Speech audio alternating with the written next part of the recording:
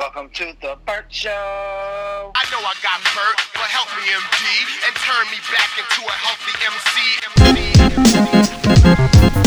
MC. Welcome to Farms Not Farms podcast, episode 22. We're here today with a woman who is a leader in the hemp industry.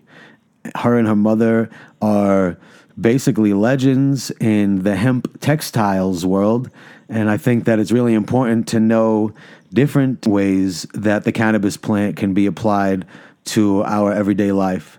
And so, without further ado, I'd like to welcome Summer Starr to the show. Hey, Summer, how you doing? I'm good, Brent. Thank you for having me. You're welcome. Yeah, thank you for being here and taking the time out to educate the people about what you guys are doing over at Enviro Textiles. If you'd like to just maybe give a little bit of an introduction about you and who you are, what you do, and what your company is about. Yeah, absolutely. Many of the folks out there know about us and have for many years, but more and more people coming into the scene and the industry in different levels may not know that we've been around for over 3 decades now. Of course, a big part of it has always been the awareness and education and lobbying and activating with different activism, of course, especially here in our country. Really kind of what got us all going was over 30 years ago. My mother was the first high-end hemp fashion designer, and way back then it was ahead of the time for hemp fashion. And of course, with my family being in natural fiber and textile developments for 4 generations before me, it was just kind of natural as a designer for my mother. They're so into their fabrics that once she started working with hemp, and at that time it was Hmong tribe hemp from the mountains of Thailand. And so the people were literally like hand spinning the yarns and hand looming the fabrics, and the fabrics would only be about 12 to 18 inches wide on these little hand looms. And so, of course, that only lended itself to very few types of designs when it came to apparel. And she was just like, somebody's got to do something about these fabrics so that I have more to use in my designing and other designers can use this. This is amazing. And so when her first hemp clothing line hit the scene back in like 89, it was Earth Goods and Earth Tribe. So there's a men's and women's line. Steve D'Angelo, actually, of Harborside, saw some article with her and had hunted her and said, I want to start a hemp company too, and I hear there's hemp in the hills of Romania and Transylvania, like go find it and build me this great Ecolution clothing line. And so she was sent off to Romania, and it was literally right after the assassination at Ceausescu, so the country was in this revolution, but literally left with nothing. And the factories had been like disassembled, and they had been trading scrap metal for loaves of bread just to survive. So she calls Steve and is like, look, man, there might have been hemp here at one point, but this place is kind of really suffering right now, and there's nothing going on. And he said, we'll put together the program and what it's going to take to rebuild, and let's do it. And long story short, they imported equipment from Germany and standardized 24 different fabrics and built out this incredible Ecolution line in the early 90s that hit the scene right when like grunge was super popular, and they did these like hemp plaid button-up shirts and the first green jeans that literally dyed your legs green because they didn't have the washing capabilities there, and really started introducing the world to hemp fashion. And of course, at that time, there wasn't enough people buying hemp fashion. A lot of stores or buyers were asking if we could list it as a linen instead of hemp, or they would go out and market it as linen instead of hemp. But at that time, too, in order to import the products to the U.S., we had to list the garments under a content saying that they were 100% cannabis sativa L.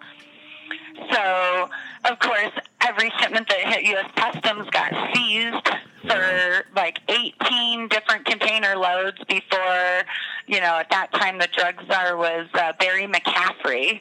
And my mother has a letter directly from Barry McCaffrey from back in the day that's saying, she had, of course, had to contact an attorney saying, look, after 18 containers being seized, I think I've proven myself here that we're not importing hashish. This is clothing. Like, come on. And she got a letter back from Barry McCaffrey basically saying, I'm done with you, Miss Philippone. And, obviously we've had a lot of hurdles and things that have come out of the blue in this whole movement that really feels like it was always just meant to slow us down. I mean, ultimately, they knew they couldn't stop this movement. Anybody that starts to become aware of what hemp and cannabis can offer people are captivated by it and captured by, the endless capabilities and how wonderful it is. And so it was just a matter of time, of course. When this was all happening, I was a kid, and we had opened the nation's third hemp shop in Glenwood Springs under the bridge. So we were in this killer tourist town with the largest hot springs pool in the world. So we had people from all over the world coming through our hemp shop. And we had this hemp shop on the side from 1990 to 2000. And I was a kid, like, cutting sample swatch fabric books, and running the hemp shop and learning about all the different materials, sending all the first fabrics out to the first brands that started using it. And, we captured some of the most incredible brands way back, even in the early 90s, like Ralph Lauren and Volkswagen's been using our canvas for their pop-up Westphalias for 22 years now. Wow. And people don't really know that. They're like, oh, well, when are we going to see big brands use it? And I'm like, they do. They just have, and they have for a long time. They just don't always market to the U.S. market because it was never ready for it. It was too controversial. And so oftentimes, like VW was marketing to the EU and Australia for 20 years before they even started marketing to the U.S. And yet they're making them here in California, so it's kind of crazy. Yeah. But, we've come so far. I mean, I was 10 years old sitting in the first hearings for cannabis after the Prohibition. And to think that it took 22 years later before we finally passed here in Colorado 6 years ago, it's still just such a trip for me, and then I look at it and I'm like, when we still have so far to go. So it's so important for people like us to talk and get more information out there every day. There's so much opportunity that's coming right now in such a desperate time, not just for our nation, but for the globe and what's happening everywhere. Absolutely. And, obviously clothing is not always on the same scale as, healing. Right. Though it all matters, not everybody really thinks about what the chemicals on our clothes or in our laundry detergents do to us or anything at all, if that. And the fact of the matter is, when you research that, it does a lot to us, Mm-hmm. And I know that Hemp Hoodlam works with the certified pesticide-free hemp, which I think is amazing. And I think, not to bring up other companies, but ultimately to bring up... I love them. Yeah. Awesome. Well, yeah, shout out to them. We do a lot of our productions in the same factories. I mean, we've been utilizing, processing for decades. So, oftentimes a lot of us are all connected behind the scenes, and mom's developed a lot of the fabrics that they've always used over the years, like their classic hemp twill that's on the exterior of all the jackets is one of the first fabrics that my mother developed in China back in the early 90s. So Yeah. And it's interesting that you mentioned that, because that's one of the biggest things that, of course, has been part of my life and my career in hemp is, not only are we talking about growing more sound and sustainable agriculture, but the processing to create fabrics being like the second, third most toxic industry in the world. Okay, I mean, when you look at what are the worst things that we're producing in the world and are creating the mass majority of the problems and the environmental impacts, it's building materials, textiles, and plastics, and then you start to transfer it down to the line, and you're like, and then we're putting this on our body and wearing it on our largest organ and, sucking whatever it is directly into our bodies. And, I often remind people, like, remember years ago when they said, don't leave your water bottle in your car on a hot day? Yeah. Because it's going to offset, and then you're drinking this toxic plastic water. Tea. It's the same thing with what we're wearing, everybody. You think about it. You go out on a hot day under the sun, and you're wearing synthetic fabric that's offsetting. It's literally offsetting right onto your body. And, you look at different countries and some of the health problems that we deal with that aren't as prominent in other areas of the world. And you start to really kind of look into what's attributing these problems. And what we wear is a huge part of the things that we're seeing in this country. Look at prostate cancers and women with breast cancers. And you start to think about, your undergarments are all polyester or a very little cotton poly content anymore. I mean, it's kind of scary to, think about that. And it's like my mother would tell anybody, like, even on a good cotton pair of boxers, like, you still have that elastic around the waist. So fold that elastic band over and at least have a layer between that and your skin. If that's the least that you do, like, it's going to create at least a little bit of a barrier. Of course, on a hot day with offsetting, it's hard to say. And, we've done so much testing and laboratory studies, and when we had first started some of the toxicity level studies on different fabrics, it was mind-blowing to find out that the SOP with the labs was to put these fabrics through a test that wasn't even to body temperature. Huh. Okay. And so, we get our test back and we're like, well, wait a minute, it's only at, 87.7 degrees. Like, what is this going to tell us? And we're going, oh my gosh, we have to go and do this test all over again. And now that we see what is really going on behind the scenes and how a lot of these companies are getting their products passed through with criteria that never really met a test that would meet and identify the actual program, and so then we're going back and going, okay, let's do it at body temperature. Okay, let's raise it another 5 degrees, another 5 degrees, another 5 degrees. And let's see what it would be if somebody were out, in Phoenix on a hot day and they're, fancy sportswear that's made up of who knows what, because now, of course, brands can also list contents under trademarks and not even have to tell you what it is.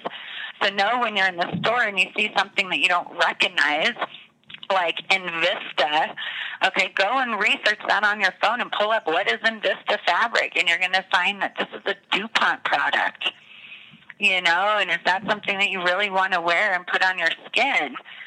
I mean, it's just unbelievable what's going on. And, our country right now is in this process of this shift of not only, embracing this resurgence of hemp and cannabis in our country, but also trying to get in on this green bandwagon. And, we are so concerned right now because we're watching what is happening, and people in our country have no idea that most of the polyester in the stores are being made from GMO corn waste. And then it's going to a polyester process to be turned into a fabric. And, do you really want to put that on your skin? If you don't want to eat it, you definitely don't want to wear it. And we know that it's just as important what you put in your body as on and around your body. And people have to start really thinking about this. And the truth about so much of this is just starting to barely skim the surface. I mean, there's articles coming out about microfibers being in our water supply. Yeah. And now even being discovered in some of the highest reservoirs in the Rockies, and they can't even identify where it's coming from in our air that's traveled there. This is a serious problem. It just continues to be a problem. It never goes away. Yeah. So, I don't know what the half-life of polyester is. it's just horrible. I mean, you don't want to get me started on that one, but it's just crazy. I mean, when you think about the amount of chemicals it takes to produce this stuff, and then you're going, okay, where's all that waste going? Yeah. And especially if it's being derived from a plant-based or bio-based material, there's an awful lot of plant cellulose and lignins and different things that are going to be coming out in that process. So you end up with this chemical sludge at the end. And this is oftentimes why they call it a closed loop process. When you hear that closed loop process, you know that means it's just going around and around in a circle, and there's no way to ever dispose of it. And that is not a good thing. We want natural and mechanical processing to know that we don't have all these problems. We're not going to create, it's so bad, the effluent waters that come from these facilities, and then the amount of treatment it takes to even be able to put this back in our system, or oftentimes there is no way to put it through water treatment to put back into our water supply. So now they're left with these big vats of nasty sludge like bamboo viscose, where, there's even an interview online where the guy's like, oh, what is all this stuff? And they're like, oh, that's all the waste, and we don't know what to do with it. So we've just been putting it in a barn or burying it in the ground, or, we're going to eventually end up with like a Chernobyl dome that has to be built over this stuff because there's no way to ever get rid of it. So it's crazy. It sounds beyond crazy. And saying that after just watching the Joe Rogan Area 51 with Bob Lazar, I find that this is crazy, and that's some alien stuff. So let's just say that, let me ask you this. Definitively, what is the difference between everything that you just said and how you guys manufacture? Well, of course, when it comes to developing a true natural fiber, there's really only one way to do it, So when you talk about hemp and when we're going to have hemp fabrics in this country and what it's going to take, there are many ways to turn hemp into a fabric. There's really like 4 or 5 different processing methods. Now, out of those methods, there's only one that is a completely natural process, and that's what we've been doing all over the world. It's a mechanical process, so of course the first step of getting to our fiber is what's called decortication. And so we have some really big news to share with everybody because my mother has been actually working on a new decortication machine here in Colorado for the past 2 years. She has designed a new decorticator that is unlike anything she has achieved in all the countries all over the world she's been hunted to. And, that decortication is basically separating the stalk. There's going to be, so basically when you look at the hemp stalk, the fiber is only encased in the outer ribbon, like the bark that you could literally pull off the stalk with your hands. That's where the fiber is. The whole inner woody core is all the hurd. So, of course, we have to do a clean separation of the fiber and the hurd. And then, of course, that fiber is still encased in all its plant cellulose and lignin. We've literally just stripped it off the stalk. Now, this is where Barbara's new decorticator is so unique, is that she has gotten the decortication process so tight that it is like half degumming the fiber from all that plant material in that initial decortication. So the fiber that's coming out almost looks like a clean, beautiful fiber that you could just go right to town with and start spinning. And it very well may be. I mean, it's, thicker fibers are going to go to like ropes, twines, and cordages to start out. We don't have to degum that fiber in order to run those other mechanical machines that spin it. We are actually doing some trials right now on this fiber to see if it'll work on some existing U.S.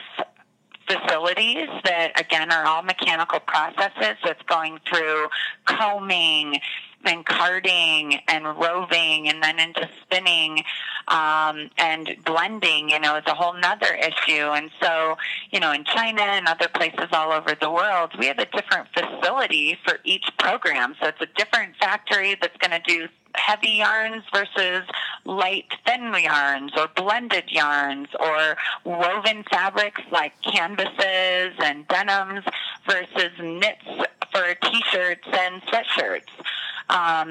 It takes a special type of factory with the right kind of equipment to do all these things. So, with what we do and keeping it in that natural mechanical process, we, of course, are going to be able to get the U.S. off the ground with some amazing heavyweight fabrics and possibly some hemp and animal fiber blends here really soon. Right now, our biggest hurdle is not having enough hemp fiber, really.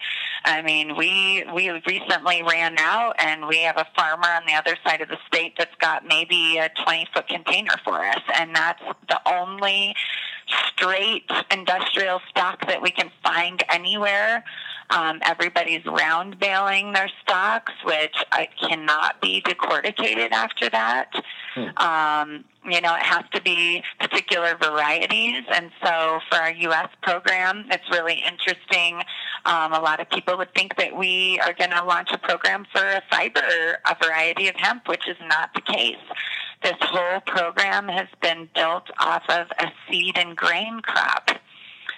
So that we can bring the value to the farmers to grow these industrial varieties, as well as create the ultimate dual-purpose crop out of a seed and grain variety now, which just, it's unbelievable, the stuff that she's accomplished. And, of course, her materials, we know that obviously with the stalk, 80-85% of that stalk is that inner woody core, the hurd, and only about 15% is fiber. So we know the initial value is in the hurd. So that's where she spent the last year focusing, was on the hurd for composites. She has developed 7 standardized grades of hurd that have been at the labs for the past 10, 11 months, going through every trial, market identification, which of course also gives the true values for contracts for the farmers. There are some amazing opportunities and different materials and some of these composites that are higher values than we ever imagined. So, in the testing, we found that there is much better value for the farmers than we even thought we were going to be able to launch with. So it's really exciting. And of course, then we've got the fiber coming into play, and, we're going to be having farmers across the Midwest growing industrial hemp next year and getting some of these mass contracts filled, and some of these big toxic markets like building materials and plastic composites are desperate for natural materials. They are desperate for it. I mean, they've been calling us for years, not because they're interested in hemp, but because they are interested in anything they can get their hands on. The world is running out of natural fiber and natural fillers, and it's as simple as planting a seed to replenish it. It's kind of crazy that, it took this long to even get the attention to start getting it going. But now that it's here, it's happening. And of course, with that kind of a natural process, you're also keeping the integrity of your fiber and able to keep the longest strongest fibers. So, of course, everybody thinks of hemp fabrics and fashions and things and going, oh, it's going to last forever and it's going to hold up and it's going to perform. But that's only if the fiber is long. So, when people say, why is hemp so much stronger? It's a pretty simple analogy when you compare it to, say, a cotton. Cotton fiber is only a half an inch long to 2 inches long is grade A cotton fiber. Hemp fiber can be anywhere from 5 to 18 inches long. So, when you think of all that extra length that's spinning together to make those yarns that then we weave or knit with, of course, that's where the durability is coming into play. Yeah. And hemp's a hollow fiber. So that's why it's breathable and wicking and has all these other wonderful properties. And then, out of the bast fiber family, because, fabrics are just like anything else. It's like a pyramid.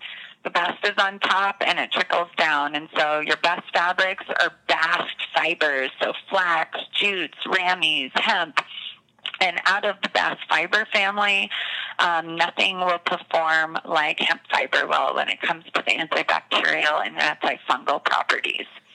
So, you also have that coming into play. So every which way you look at it, it just is a benefit for everyone from the start to the end. And, of course, will be in your home or your wardrobe for decades to come. So did you say that basically wearing the well-made hemp clothing or fabric means that clothing or fabric is actually antimicrobial?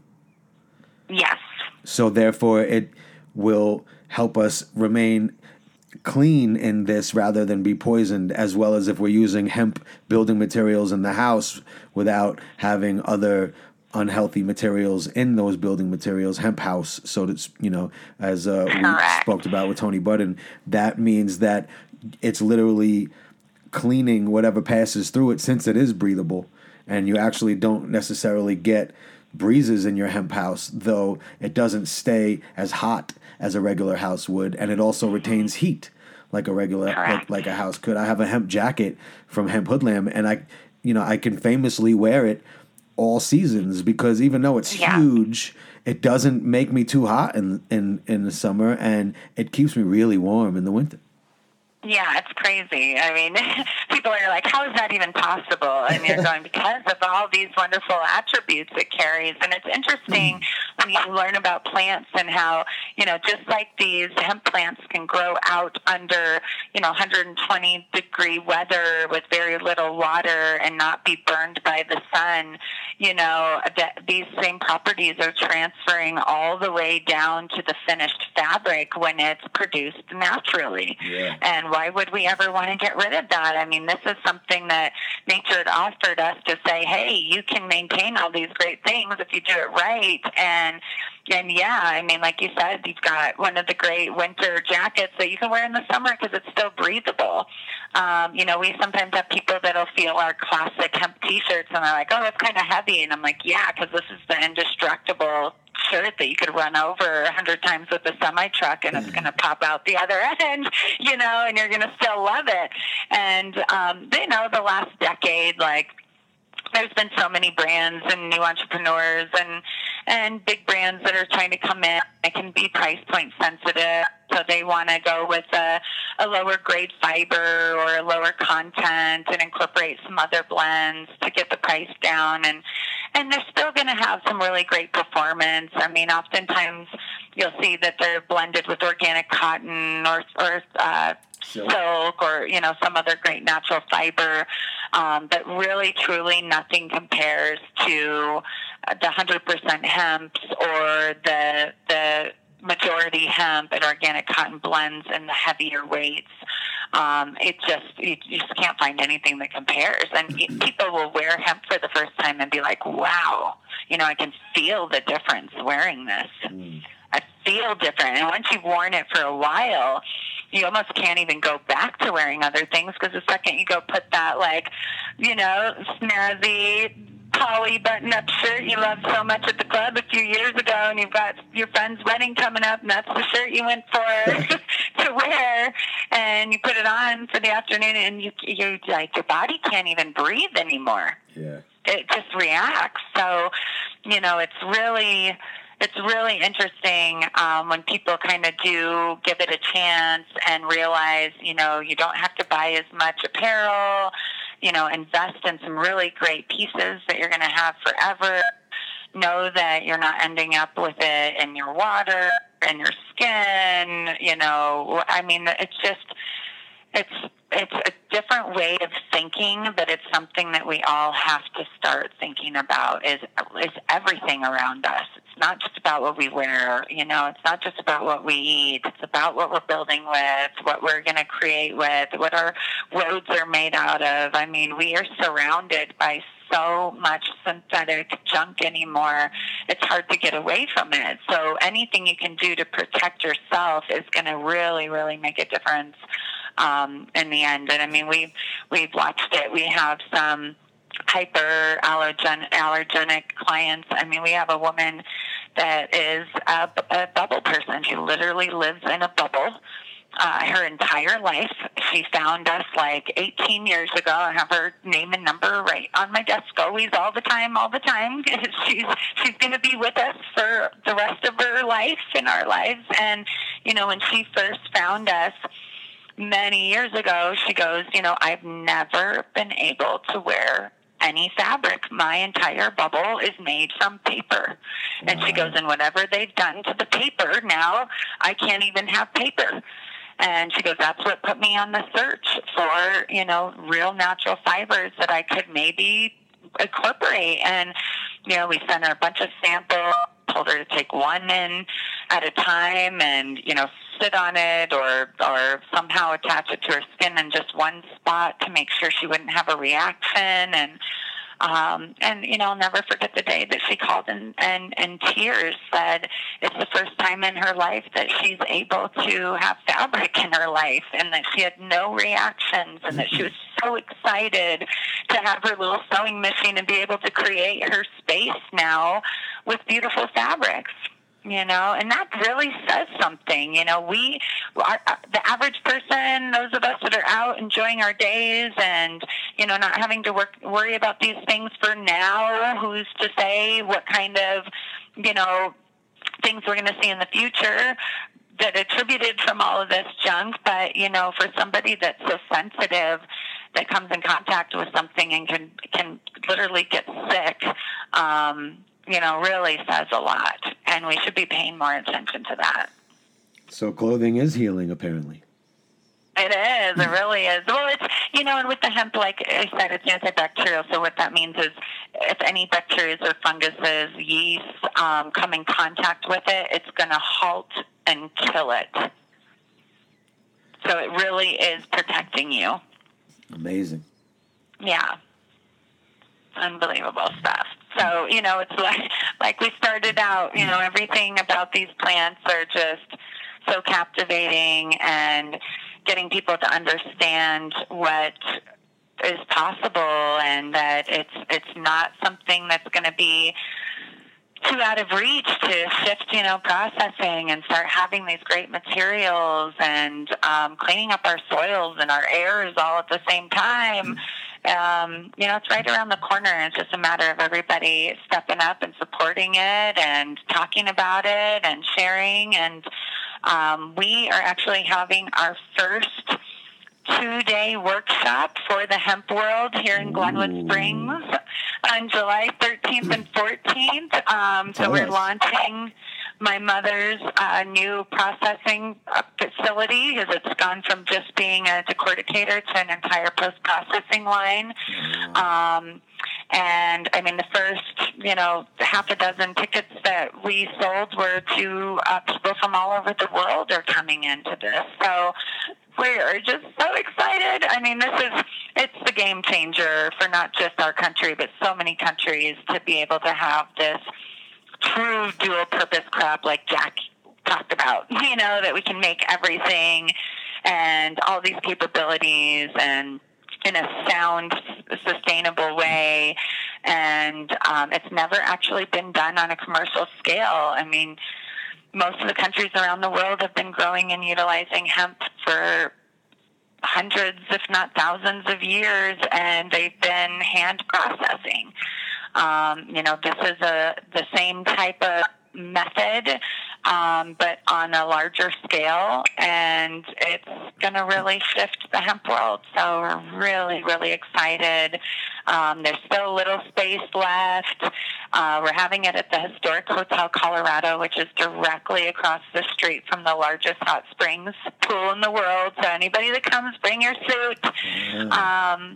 And, this will be the first of many, but this is to kickstart a program that we are really excited about. And of course, there's a lot of positions that need to be filled in this supply chain. So we're really looking forward to it, and we'll put out a bunch of information afterwards for everyone. That's amazing. I'm really happy for you guys. Congratulations. Thank you.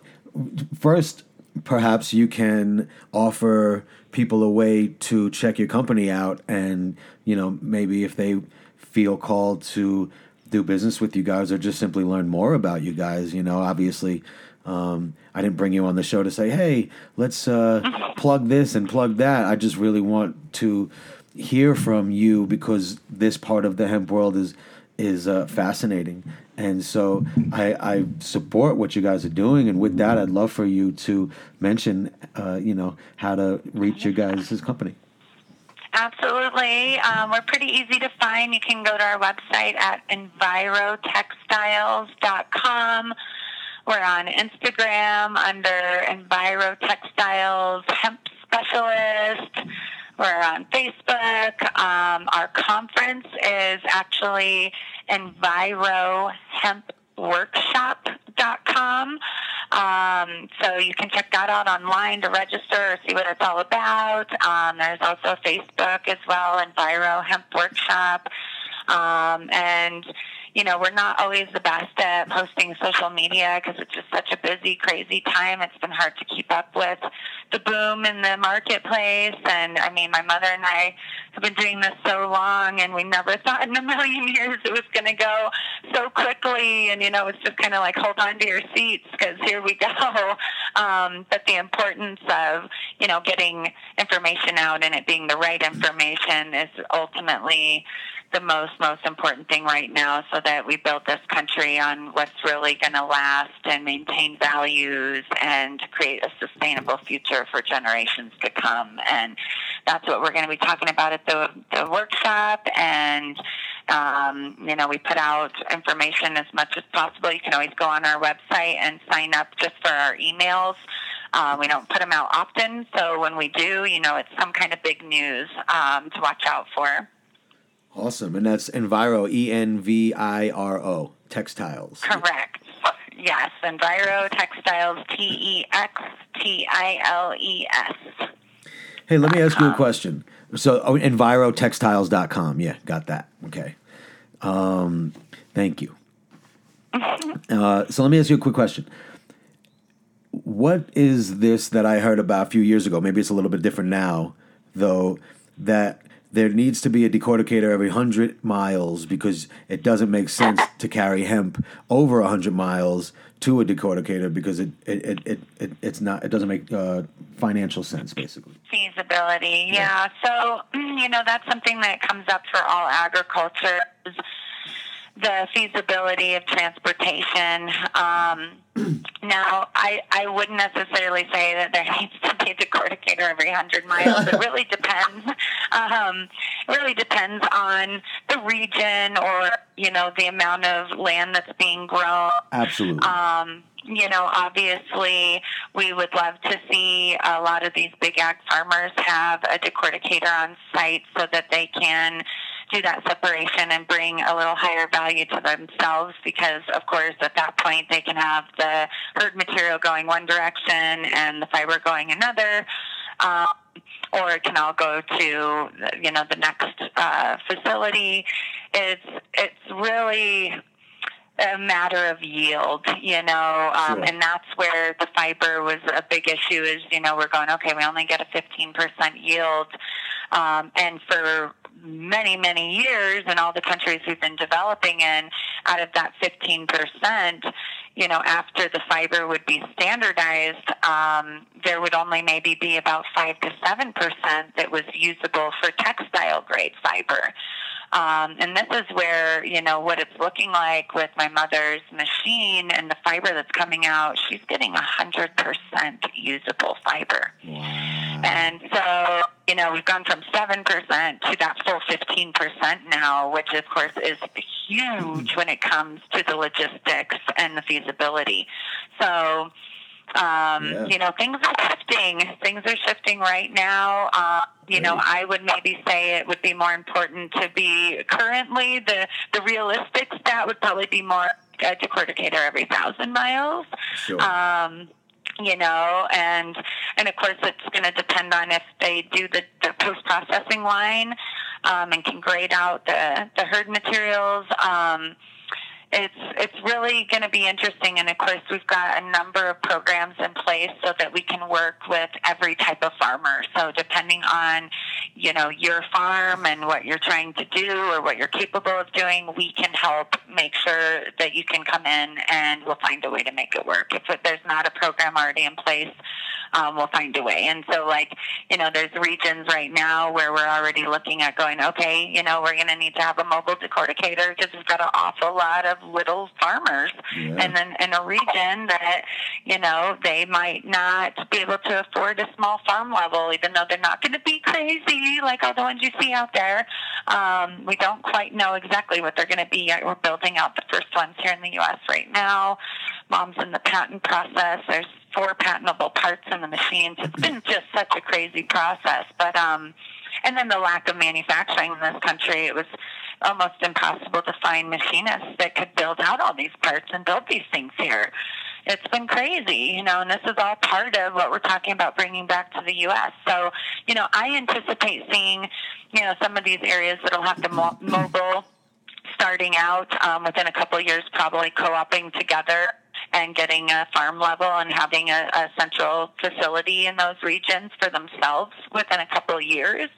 Or a large farmer that's down the road that's going to go ahead and pull the trigger to implement a facility in his area that, he can buy from all the local farmers. So, I think that it's gonna spread really quickly. And when people see how simple a program like this can be implemented and how much return there is and how much it's going to affect so many of these massive industries that are ultimately what a lot of us, I think, are focused on is it's not just about business. It's about creating much healthier future and ourselves and products that we can be proud of and, leave this place better than the way we found it.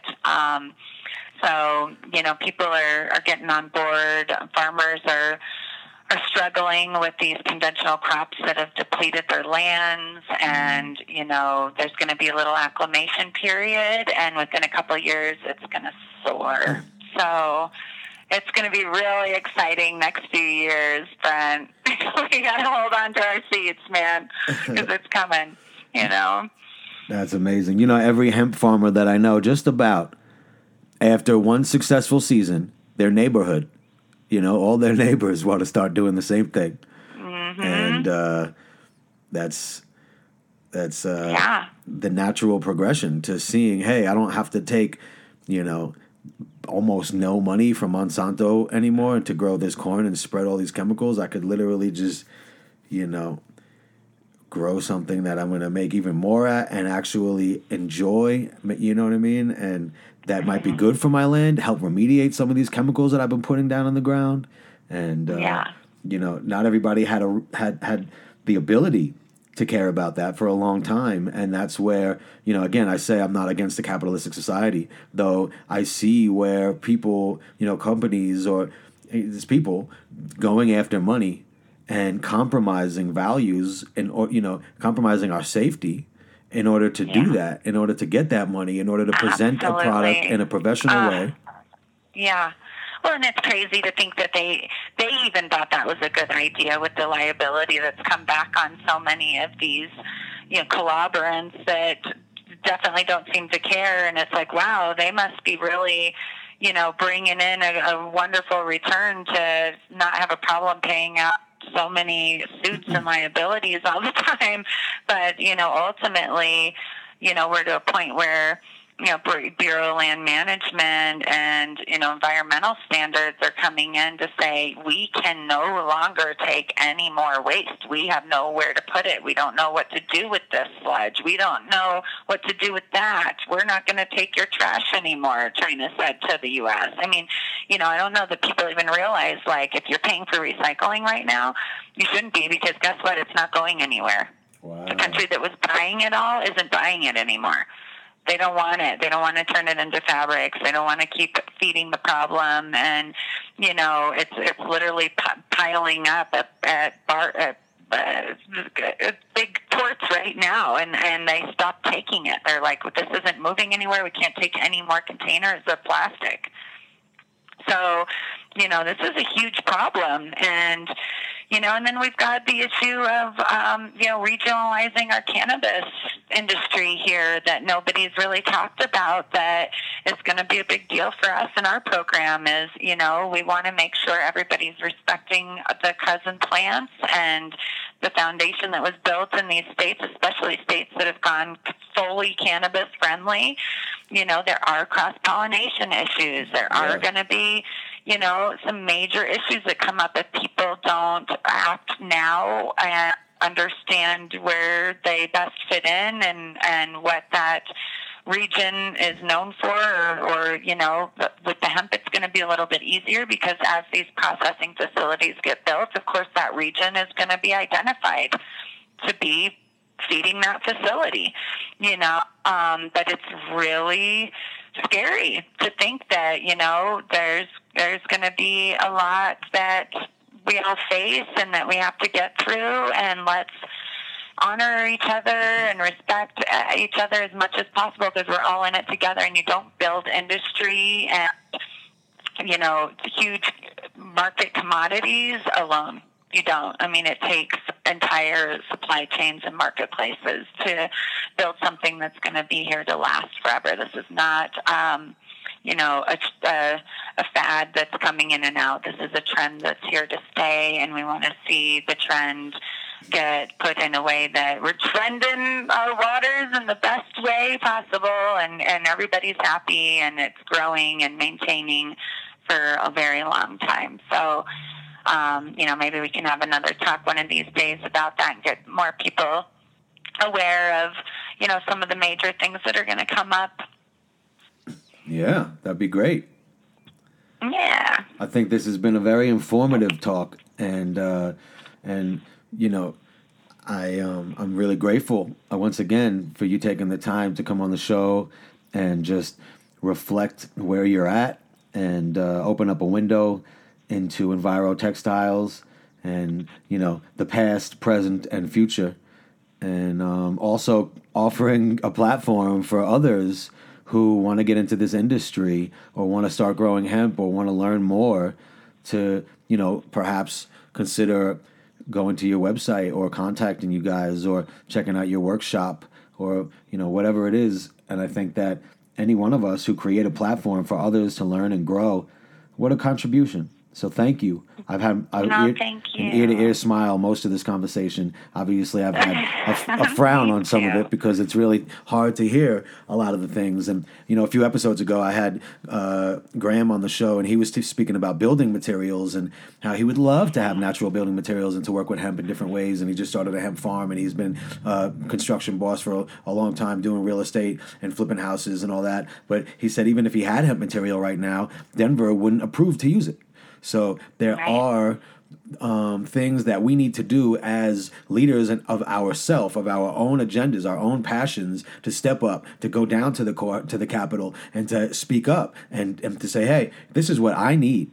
And I need it now. We have this ability to do it. And I'm your constituent, and it's your job to represent my interests. And when we do that on a massive scale, then we benefit because this is jeopardy.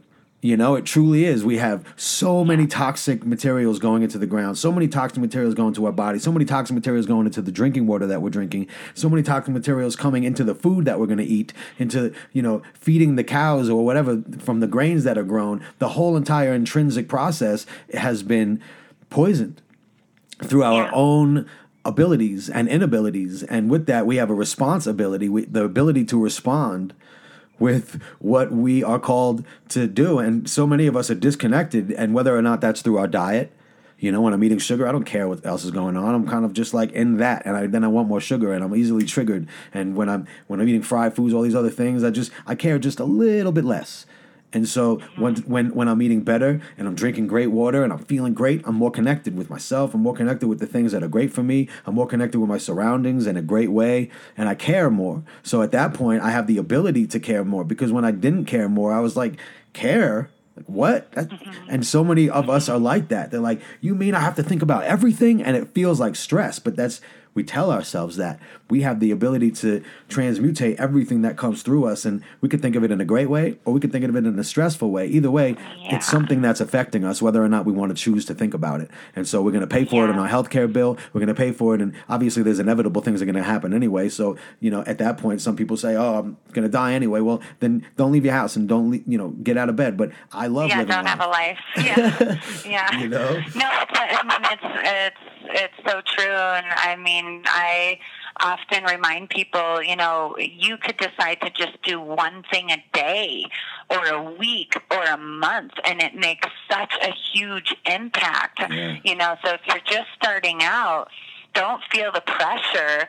Do those little things that make you feel good. Know that you really are making a difference. Every last little fraction of a thing is making a difference, and know that you've just played a part of it. And, once you realize that and you feel good about it, not just your body and how you feel personally, but, it's like, in your mind, knowing that you're playing a part of a much bigger plan here, it kind of triggers you to do more and more. And so before you know it, you are doing something every day, or 10 somethings a day, or, you just start naturally paying more attention, and it doesn't take any extra thought or effort.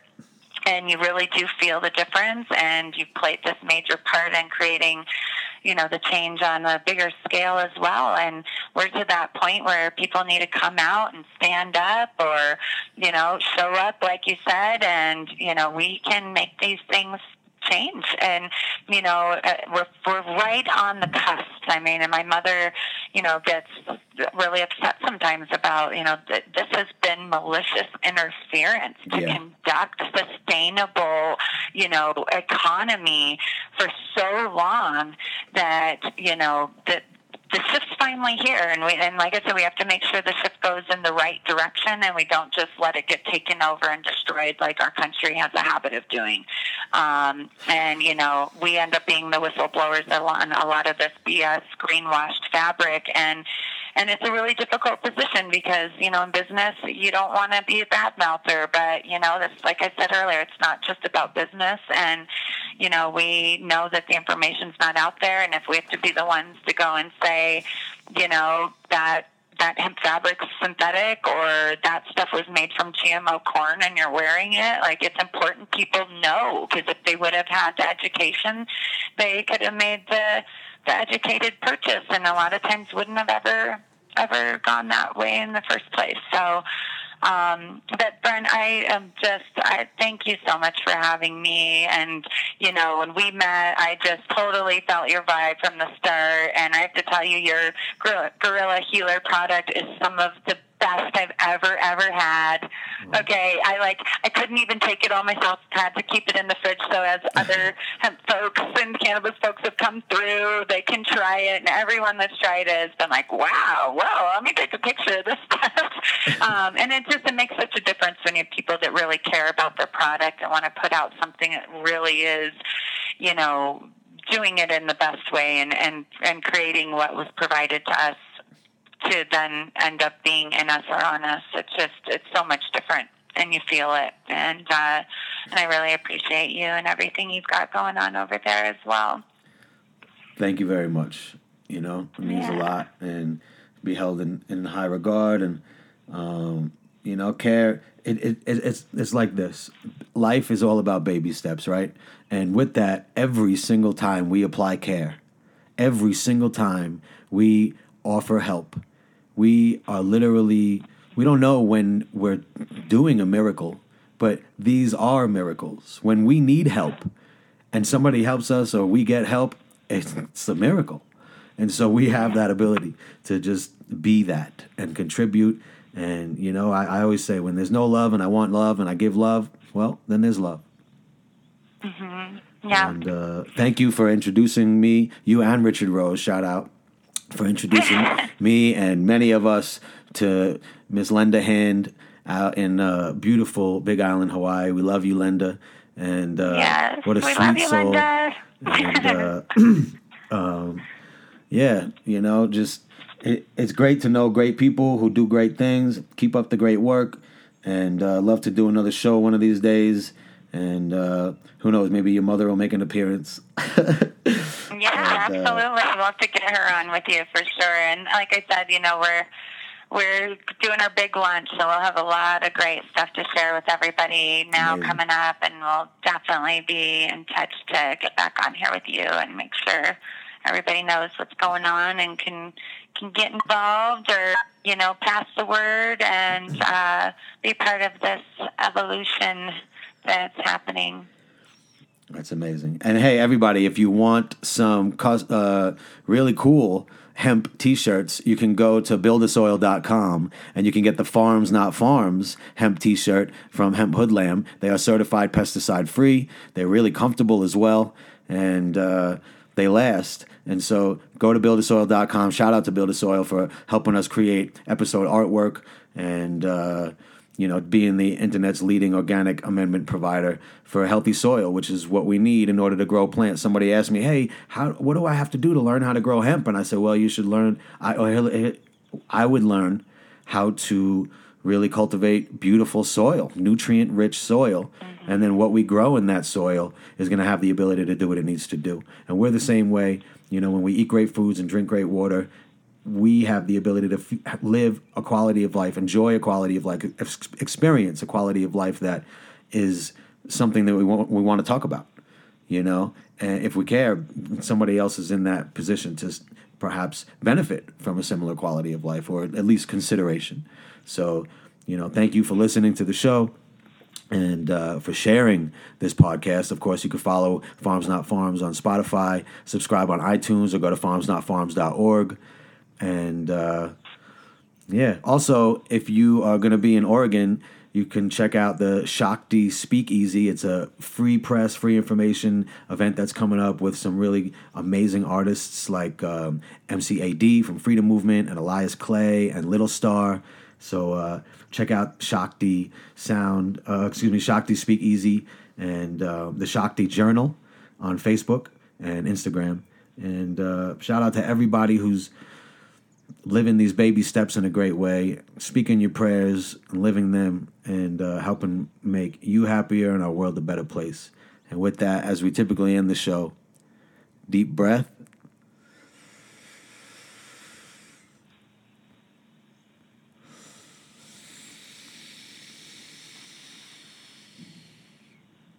And we're out.